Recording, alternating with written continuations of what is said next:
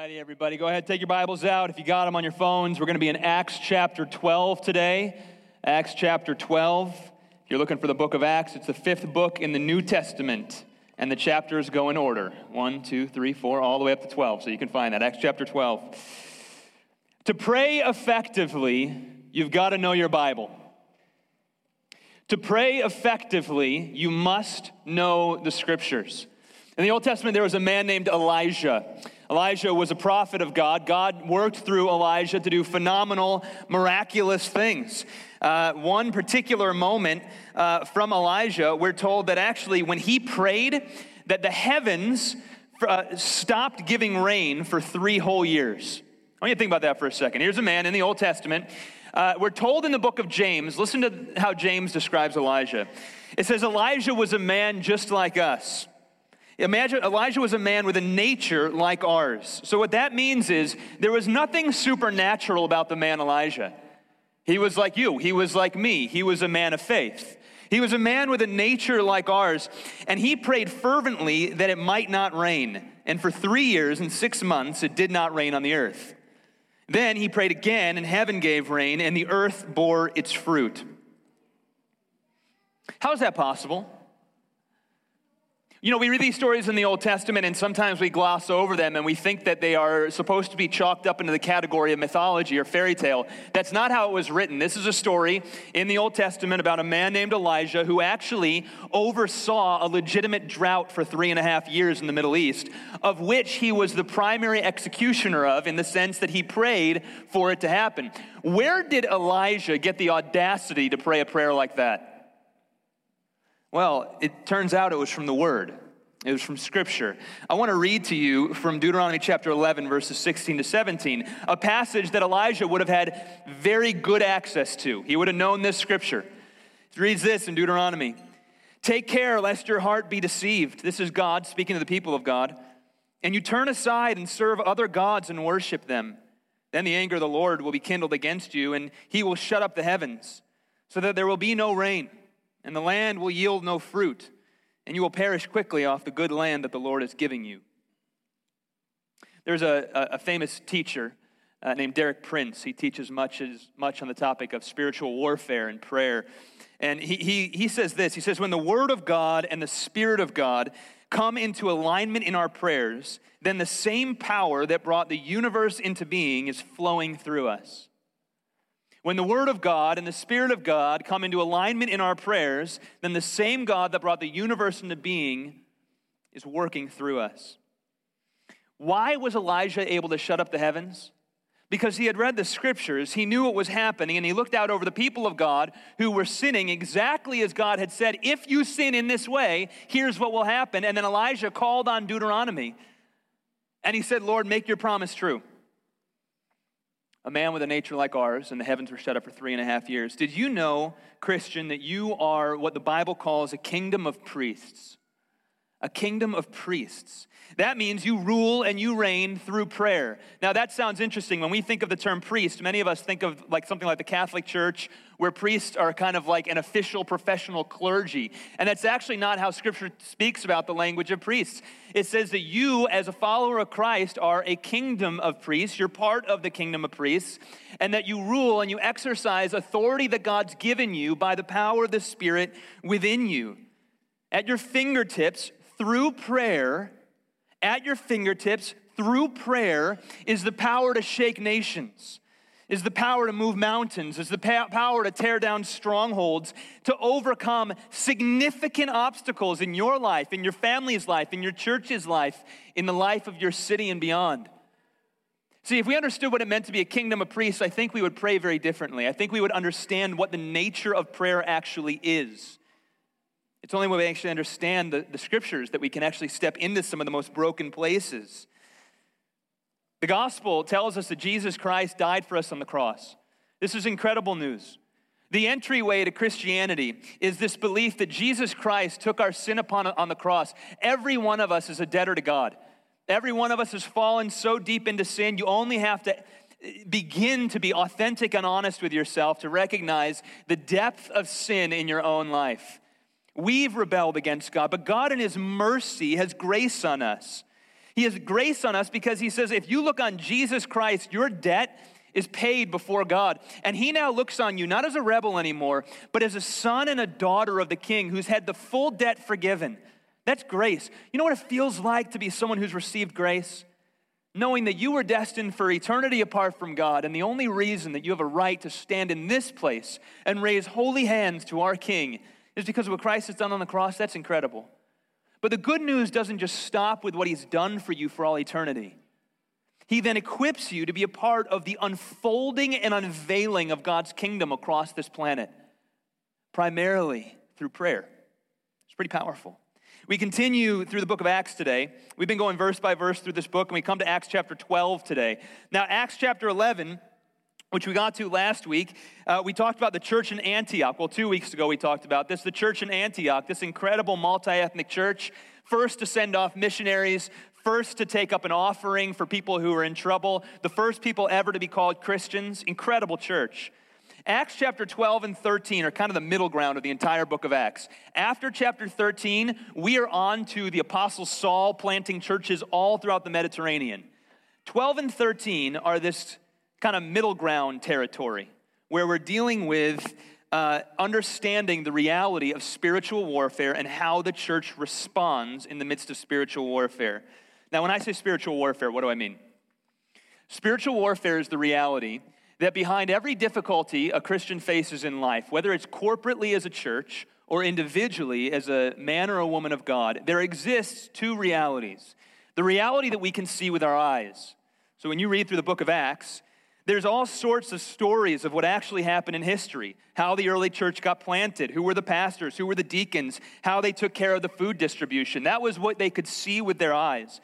But there's always a second reality of what's happening behind the scenes. And at times, the pages of Scripture kind of peel back that curtain for us and allow us to see spiritually what's taking place behind the physical reality that we see. And what we discover is that there's a great spiritual world taking place around us. And when we refer to spiritual warfare, it's the reality that there does exist an enemy to the church, not just one, but a whole host. And they hate seeing a church operating effectively. They hate seeing a church operate in unity. They hate seeing new people put their faith in Jesus. They love tearing families apart. They love working their way through marriages and just destroying marriages. They love working their way through communities and causing division and people to fall out of relationship with each other. But in the church, we recognize these two levels of reality. And we recognize that God has then given the tools to operate in both of them effectively. To disregard one is to misread what the actual problem is. We've got to have an accurate picture of both. Today is one of those chapters where the pages get pulled back and we can kind of see into that second realm a little bit. I want to look at three insights for us. How we as Christians, individually and collectively, function in the very real spiritual battle that's before us. If you want to grow in your faith, you got to recognize there's a spiritual battle for your soul and for the health of your church. How do we do this well? Three insights today from Acts chapter 12. Number one, earnest prayer is the primary weapon of Christian spiritual warfare. Earnest prayer is the primary weapon of Christian spiritual warfare. Oh, how we get this wrong. We tend to be people of action. We're Americans. There's a culture in America, in the general area, in general, the culture of the country, that we like to do. We like to get things done. This is the trap I fall into. I like to accomplish things. Earnest prayer is the primary weapon of spiritual warfare. Read with me Acts chapter 12, verses 1 to 5. About that time, Herod and the king laid violent hands on some who belonged to the church. He killed James, the brother of John, with the sword. And when he saw that it pleased the Jews, he proceeded to arrest Peter also. This was during the days of unleavened bread. And when he had seized him, he put him in prison. When he had seized Peter, he put him in prison, delivering him over to 4 squads of soldiers to guard him, intending after the Passover to bring him out to the people. So Peter was kept in prison, but earnest prayer for him was made to God by the church. Pause right there. What's going on in this passage? Who was Herod? There's this guy named Herod who's laying violent hands on some who belong to the church. So far, what we've seen in Acts is persecution. People are dying in Acts for their faith in Jesus. But it's largely not because of the Roman government. It's largely persecutors like Saul who were rising out of the Pharisaical party of Judaism at the time. This is a new shift where the Roman authorities begin to actually kill Christians. This is new persecution, a whole new level of persecution for the church, one that would be repeated up until the day we're in right now. By the way, last 10 years, the most amount of Christian martyrs in all of history. So this is where that started, at the hands of governments. Who was Herod? We see that first he killed James.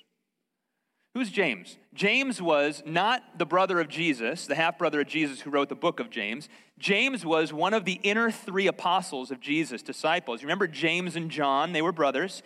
James, John, and Peter were the three inner disciples of the 12. And there would often be times in the life of Jesus where Jesus would call James, John, and Peter to kind of special counsel. Remember the transfiguration, where Jesus revealed himself in all of his glory, and he shone like the sun in front of them up on top of the mountain, and Moses and Elijah appeared next to him? That was with James, John, and Peter. James is killed, beheaded by Herod. Herod was the nephew of the man who tried Jesus during Jesus' trial. There's some relationship here. He had it within his council. He desired to keep the Roman peace. So throughout the area where Herod was overseeing the Roman government, he was overseeing the place where the Jews lived. And there was a period called the Roman peace. And the Jews were a particular difficult crowd for the Roman authorities to govern because they really didn't wholly respond to the Roman government. They had their own God. And the Jews were allowed to go kind of on their own and not necessarily submit. And there was a loose oversight that Herod kept. And so in this passage, he's trying to keep the peace with the Jews. He doesn't want to lose his territory. And he quickly realizes, wait a second, when I killed James, my territory rejoiced greatly. So he arrests Peter, puts him in prison. Why didn't he kill Peter right away? Well, we're told it's the Feast of Unleavened Bread. It was Passover. The Jews would have been completely irate if someone would have been killed during the Passover, if they would have been executed. And so he pauses and he puts Peter in prison, intending to kill him just like he had killed James immediately once the Passover is over. Now, I don't know how to preach this reality to the American church. I don't know how to help us get into the emotional reality that these few passages must have had, the burden it placed on the early church. The only way I can do this is to give us a terrible hypothetical. But I want you to just imagine for a moment if the authorities came and they took me and they put me in prison. I'm your pastor, I'm your brother in Christ, you know me, you know my family, you know my children. And you didn't know what was going to happen next. Now, I hate this example because I'm picking on myself here. But if that were to happen right now, they came in, they took me, they left. Now I don't mean leaderless, there are other leaders in the church. Sincer and Darren are elders as well, but your pastor is no longer here. He's in prison. How would this church respond? What would happen? What would happen in your heart if you knew that level of persecution was happening to me? How would you respond when you went home at night with your family? Around the globe today, that's the norm in many places. Through China, we've seen almost every pastor is put in prison for believing in Jesus and for proclaiming him alone. That would be the norm. And so pastors in China, what they're doing right now is equipping their church for after they go to prison. That's the job of the pastor, equip the church for after they go to prison. I wonder how we would respond. There's this amazing book called Heavenly Man. I read this book. It's a biography of Brother Yun, who was a man in China who God used tremendously to develop the underground church. The church in China is the largest church in the world right now, and it completely grew underneath persecution, much like the first century church grew under persecution. And Brother Yun was one of the guys who the Lord really used to start this off. He tells this moment in story. He had been in prison for a number of years at this point. And then he says this story. Him and this other Christian leader, a guy named Brother Huang, who had recently been killed in prison. Read this. 9 prisoners from the men's and women's prisons in Nanyang were to face public humiliation and trial that day. I was one of them. We were driven around the town while our crimes were read out on a loudspeaker. Listen how he responded. I was so full of joy at the chance of being paraded in front of people for the sake of Jesus Christ. My heart was bursting with gladness. On the way to the trial, I couldn't contain myself. Ready for the most shocking sentence in this entire book? I had just seen Brother Huang promoted to glory, and eternity was so real to me. I don't think we understand those words. But there's something very biblical about it. There's something about the nature of what it means to be a Christian, that we don't find our highest identity or vision for life here in the things of this world, in the materials of this world, in the material gain of this world. But rather, we look at this world, we see what it is, we rejoice in the work of God, overcoming evil, establishing the kingdom of Christ.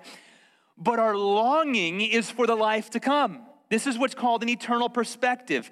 I just seen Brother Huang promoted to glory, and eternity was so real to me. I don't think we even begin to get this. But there's something about this I have to preach today.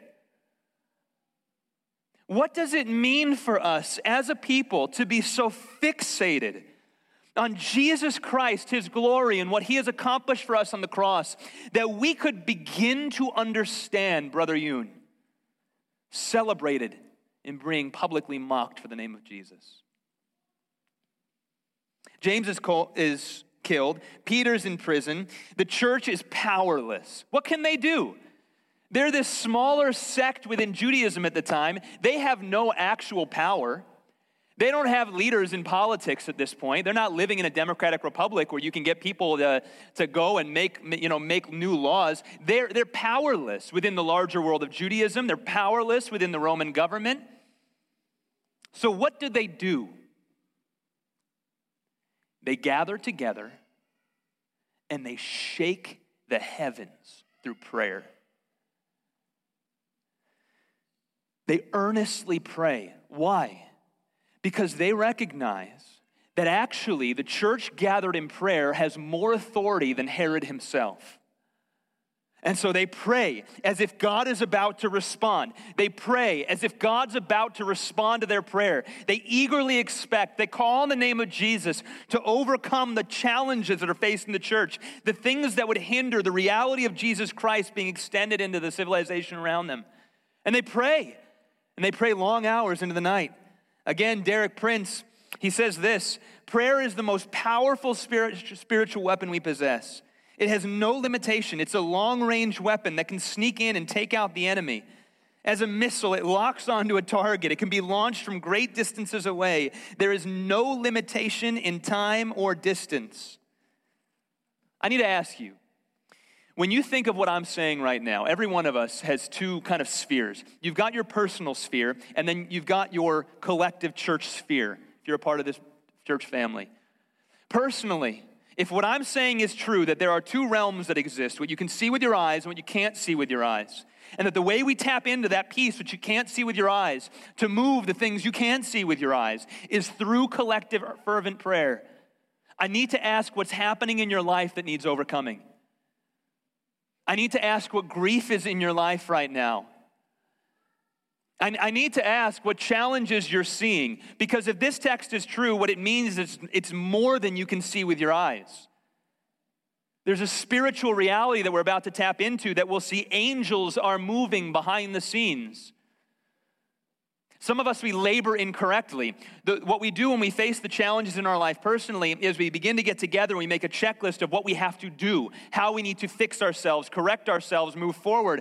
And we don't realize there's a deeper thing taking place. And the first move has to be to prayer. And when our first move isn't prayer, it's a reality check for us that something is not right in our understanding of how this world works.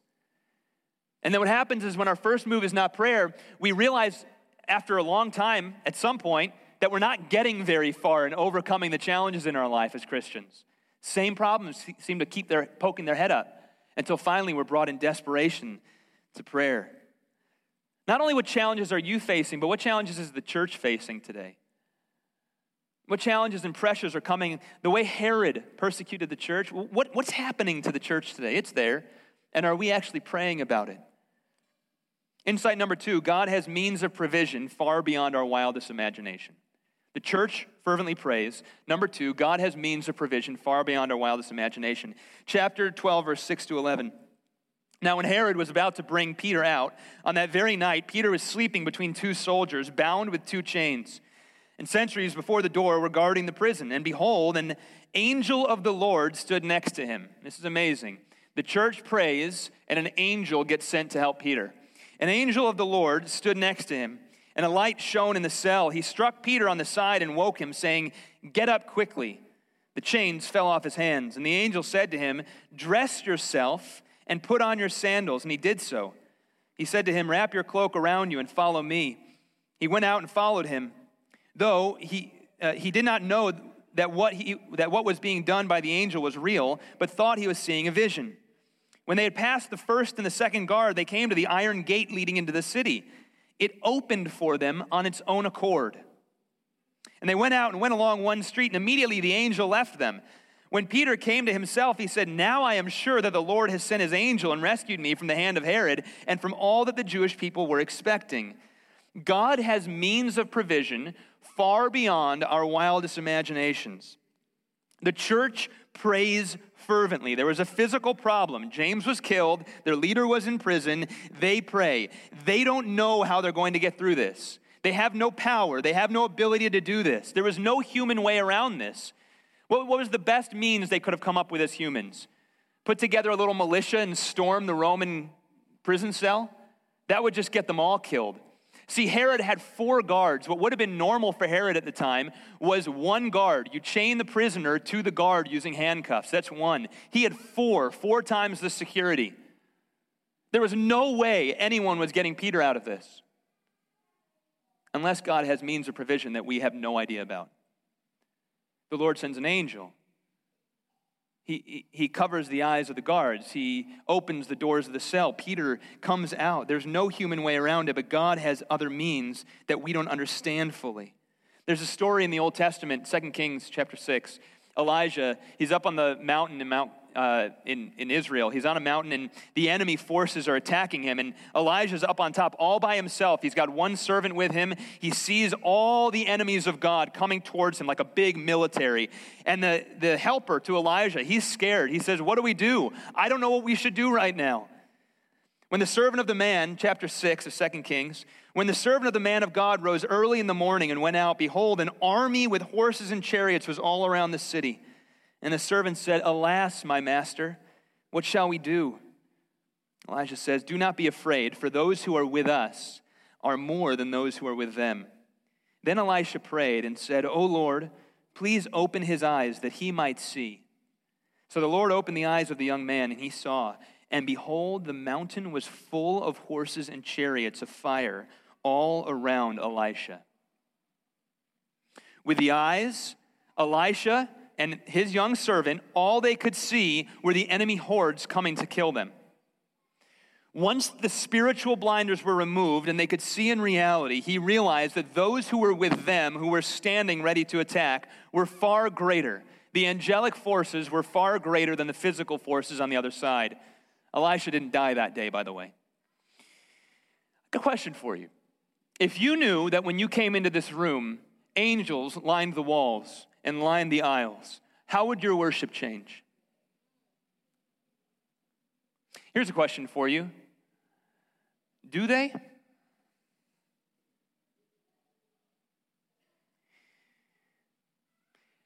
See, when you read Scripture correctly, and you begin to understand the way the spiritual world works around you, and you begin to understand this God who knows you and loves you, who rejoices in the proclamation of his word, who desires Christians to not be living in the same problems over and over again, but actually has infused us with the power of the Spirit to understand Scripture and pray kingdom blessing into the life of the church. He desires that. And when we come in here, we have no expectation of anything. We think we're going through just come here and the next TED Talk.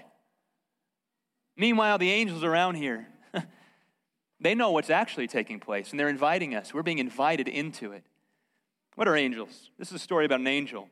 God sending an angel. Hebrew chapter 1, verse 14. Are angels not all ministering spirits sent out to serve for the sake of those who are to inherit salvation? See, Christians have to always remember we never battle alone. No matter what the hurdle is before us, no matter how bleak the circumstance looks, if you're a follower of Christ and it looks like the world is against you for a moment, or the world is against the church, or the world looks like it's just bombarding your personal life, and you're saying, this tangled knot of a mess that I call my life, it's so knotted up, I physically don't know how to undo it. See, if you knew as a Christian that you have solutions to your problems that are unavailable to people who aren't Christians, because God has given you the Holy Spirit and He has angelic help to help break down the problems that are before you, because He's for you. He's for you as a Christian. He desires to see you overcome those things. Then we might pray a little differently. We might act a little differently.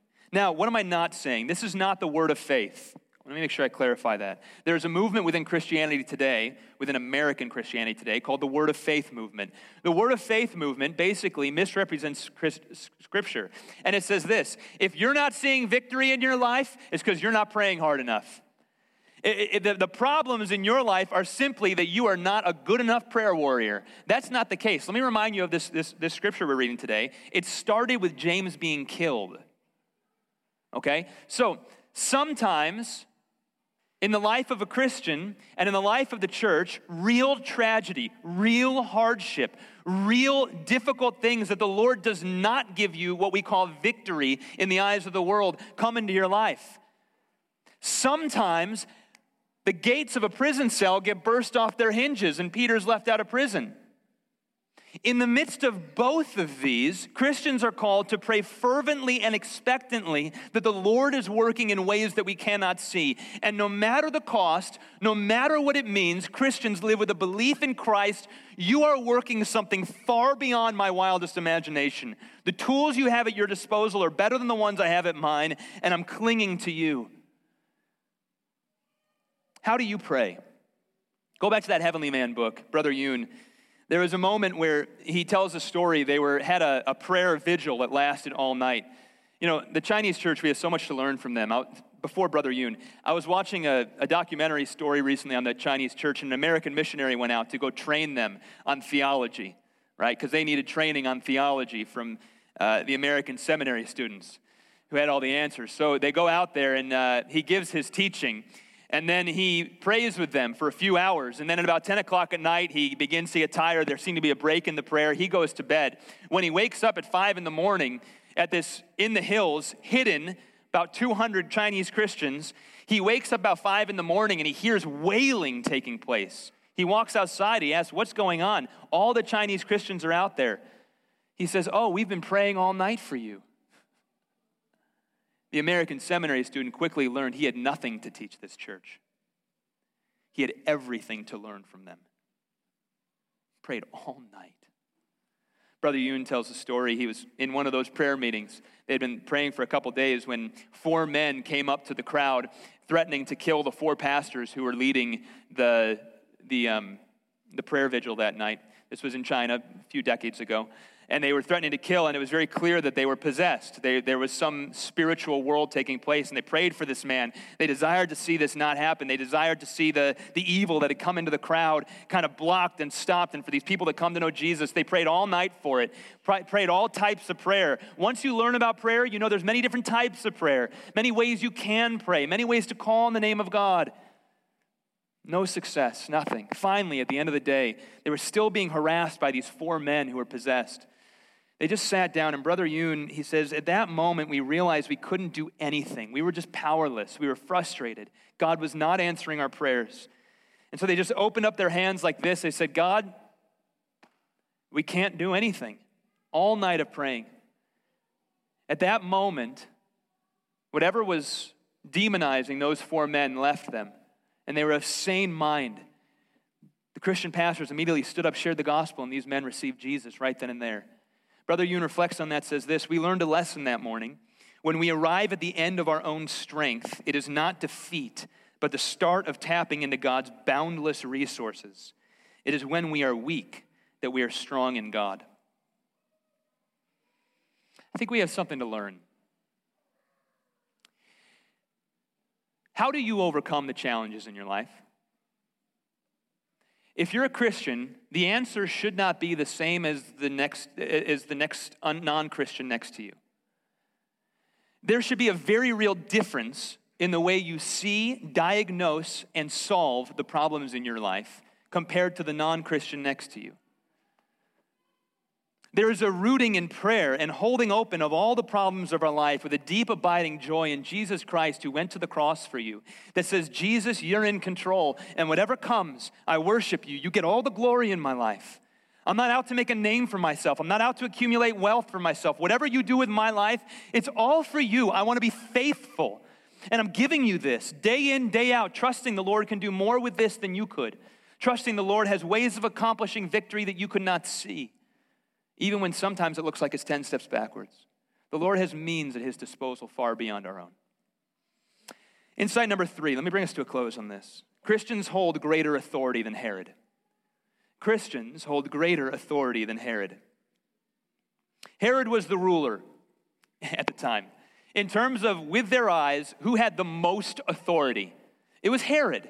He was the one who imprisoned James. He was the one who killed James. There was no punishment for the unjust killing of James for Herod. He had all authority in the eyes of people in Israel. Not so. I'm going to skip forward in chapter 12 a little bit. Let's jump to verses 20 through 24. Now Herod was angry with the people of Tyre and Sidon, and they came to him with one accord. And having persuaded Blastus, the king's chamberlain, they asked for peace, because their country depended on the king's country for food. On an appointed day, Herod put on his royal robes. He took a seat upon the throne and delivered an oration to them. And the people were shouting. Listen to how they were praising Herod. The voice of a God and not of a man. Immediately, an angel of the Lord, here we are again, angelic solutions to earthly problems. Immediately, an angel of the Lord struck him down because he did not give God the glory, and he was eaten by worms and breathed his last. But the word of God increased and multiplied. In history, the account of Herod's death is given in 2 places.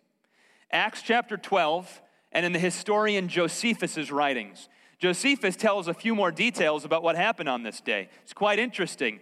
Not only did he receive praise, he actually had put on all his greatest clothing. He paraded himself as if he were a god in front of everybody.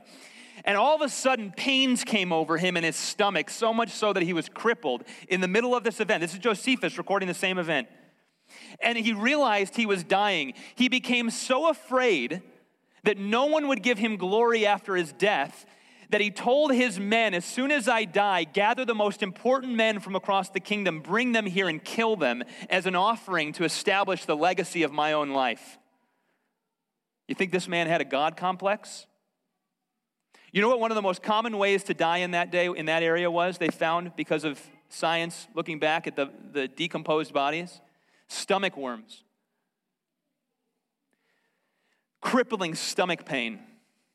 Now, here comes a ruler who's bent on persecuting the church. He's killed James. He's put Peter in prison. In the eyes of everyone around, he's got all the power. Who holds the power? Herod? Or the tiny Christian church praying in their room, calling on Jesus Christ? Apparently, it was the church. This story begins with James being killed, Herod with all the power, and the church looking like they're in trouble. Ends with Herod being killed and the church multiplying and increasing greatly. And in the middle of it, we find a tiny church praying fervently for the Spirit of God to move. I ask you again, who holds the authority and the power? There are 2 realms. And the realm that Christians are called to operate in is in both of them. When we look out at how there are enemies of the Lord who desire to see the church squelched, to see the voice of the church made small, to see Christians' lives harassed and hindered, we recognize that those challenges are not falling on deaf ears with the Lord, but actually we hold a greater authority than any authority that might try to hold the church back. Who was really ruling in Israel? Was it Herod who sat on the throne? Was it Herod who held true authority in his pomp and his rulership? The answer is no.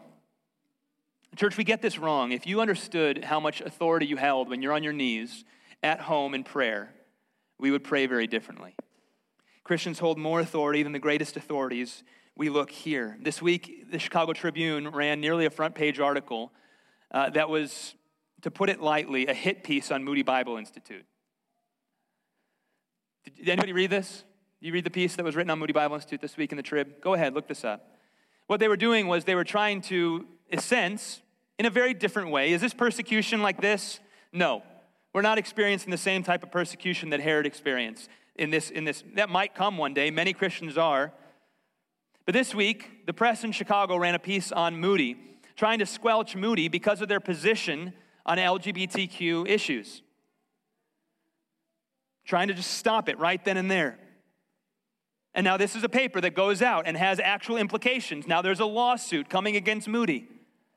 This is the real world, right? These are the real world that we live in. And now Christians who are holding to a biblical worldview, who love the Lord, who desire to love people tremendously and demonstrate sacrificial love and service to the nations and put on display the love of Jesus and teach specifically who God is and what he's done for us and never waver on the truth of God. All types of pressure, bend. The church has felt this increasingly so and will continue to feel it. Who holds the authority? The pressures that want to put it on the church? The pressures that want to make you say something different what the Bible says with clarity? No, the Christian holds the authority. You're a kingdom of priests. You've been granted that authority to move nations, to shake nations, to establish the kingdom here in Chicago. One of the things we pray for in this city is for revival. Do you know why we pray for that? What is revival? Revival is when masses of people come to faith in Jesus Christ all at the same time. It happens in pockets all around Christian history. In Chicago, it happened back in the early 1900s under D.L. Moody and his preaching. Why do we pray for revival? Because when people have their life changed by Jesus Christ, that transforms nations. It's when people who are rebels to God come to faith in Jesus that they begin to see the reality of what's taking place and establish the love of Christ all around them. See, if we understood the power we had, we would pray a little differently. I want to call us to something right here. I want to call us to pray in a way that actually says we get this passage. This year, when we started off the year, you've heard me say this over and over on repeat now at this point, but I need you to understand what we're doing here. When we kicked off 2021, we began a prayer movement. We pray as a church every day from 12 to 12:30 over Zoom.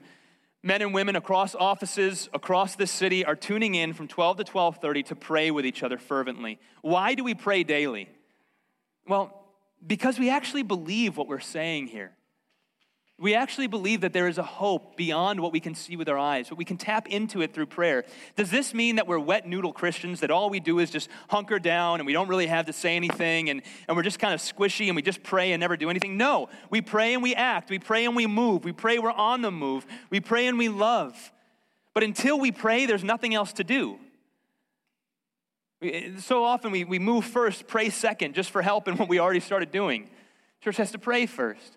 I want to invite you into this. What we're doing is not just nothing. We're not just praying for fun. We're gathering to move the nations, to shake things up, to see revival happening in the city. We pray every week back in that hallway over there on Sunday mornings at 8:15. Church, I want to call you into this. Look at this, verse 5, 12:5. So Peter was kept in prison, but earnest prayer for him was made to God by the church. Is this the kind of church we are or not? It's really easy. We're either this or we're not. We have good days. And then honestly, we have a lot of days where we don't reflect this that well. I want to call you into it. If we want to see something happen in this city, if we want to see something happen in each other's lives, it's going to happen through a base of prayer. And I want to call you into that for the glory of God and for the joy of his people. Amen? Pray with me. Father, we do love you. We recognize the hardships that we face as Christians, God, are not falling on deaf ears with you. We recognize, God, that there is a spiritual war that takes place, that if we had eyes to see it, God, it would make the reality of what we see with our eyes make a whole lot more sense. God, I want to take a moment right now and pray over the very real grief and pain that we live through as Christians. Before we talk about pressures on the Big C church, I think of homes, I think of families, I think of marriages. I think of relationships. I think of pains and people that have all sorts of pains that happen in this life. Conversation we've been on for a long time, the conversation of race and racism and the pain of the reality that racism exists in the real world in meaningful ways. Saw that again this week, coming from within the church. God, there's real work to be done. Real pains. And God, you are a God who meets our greatest challenges with the hope of the gospel. The solutions that we can never imagine with our greatest scheming. God, make us a prayer-filled people. Make us an Acts chapter 12 church. In the name of Jesus we pray.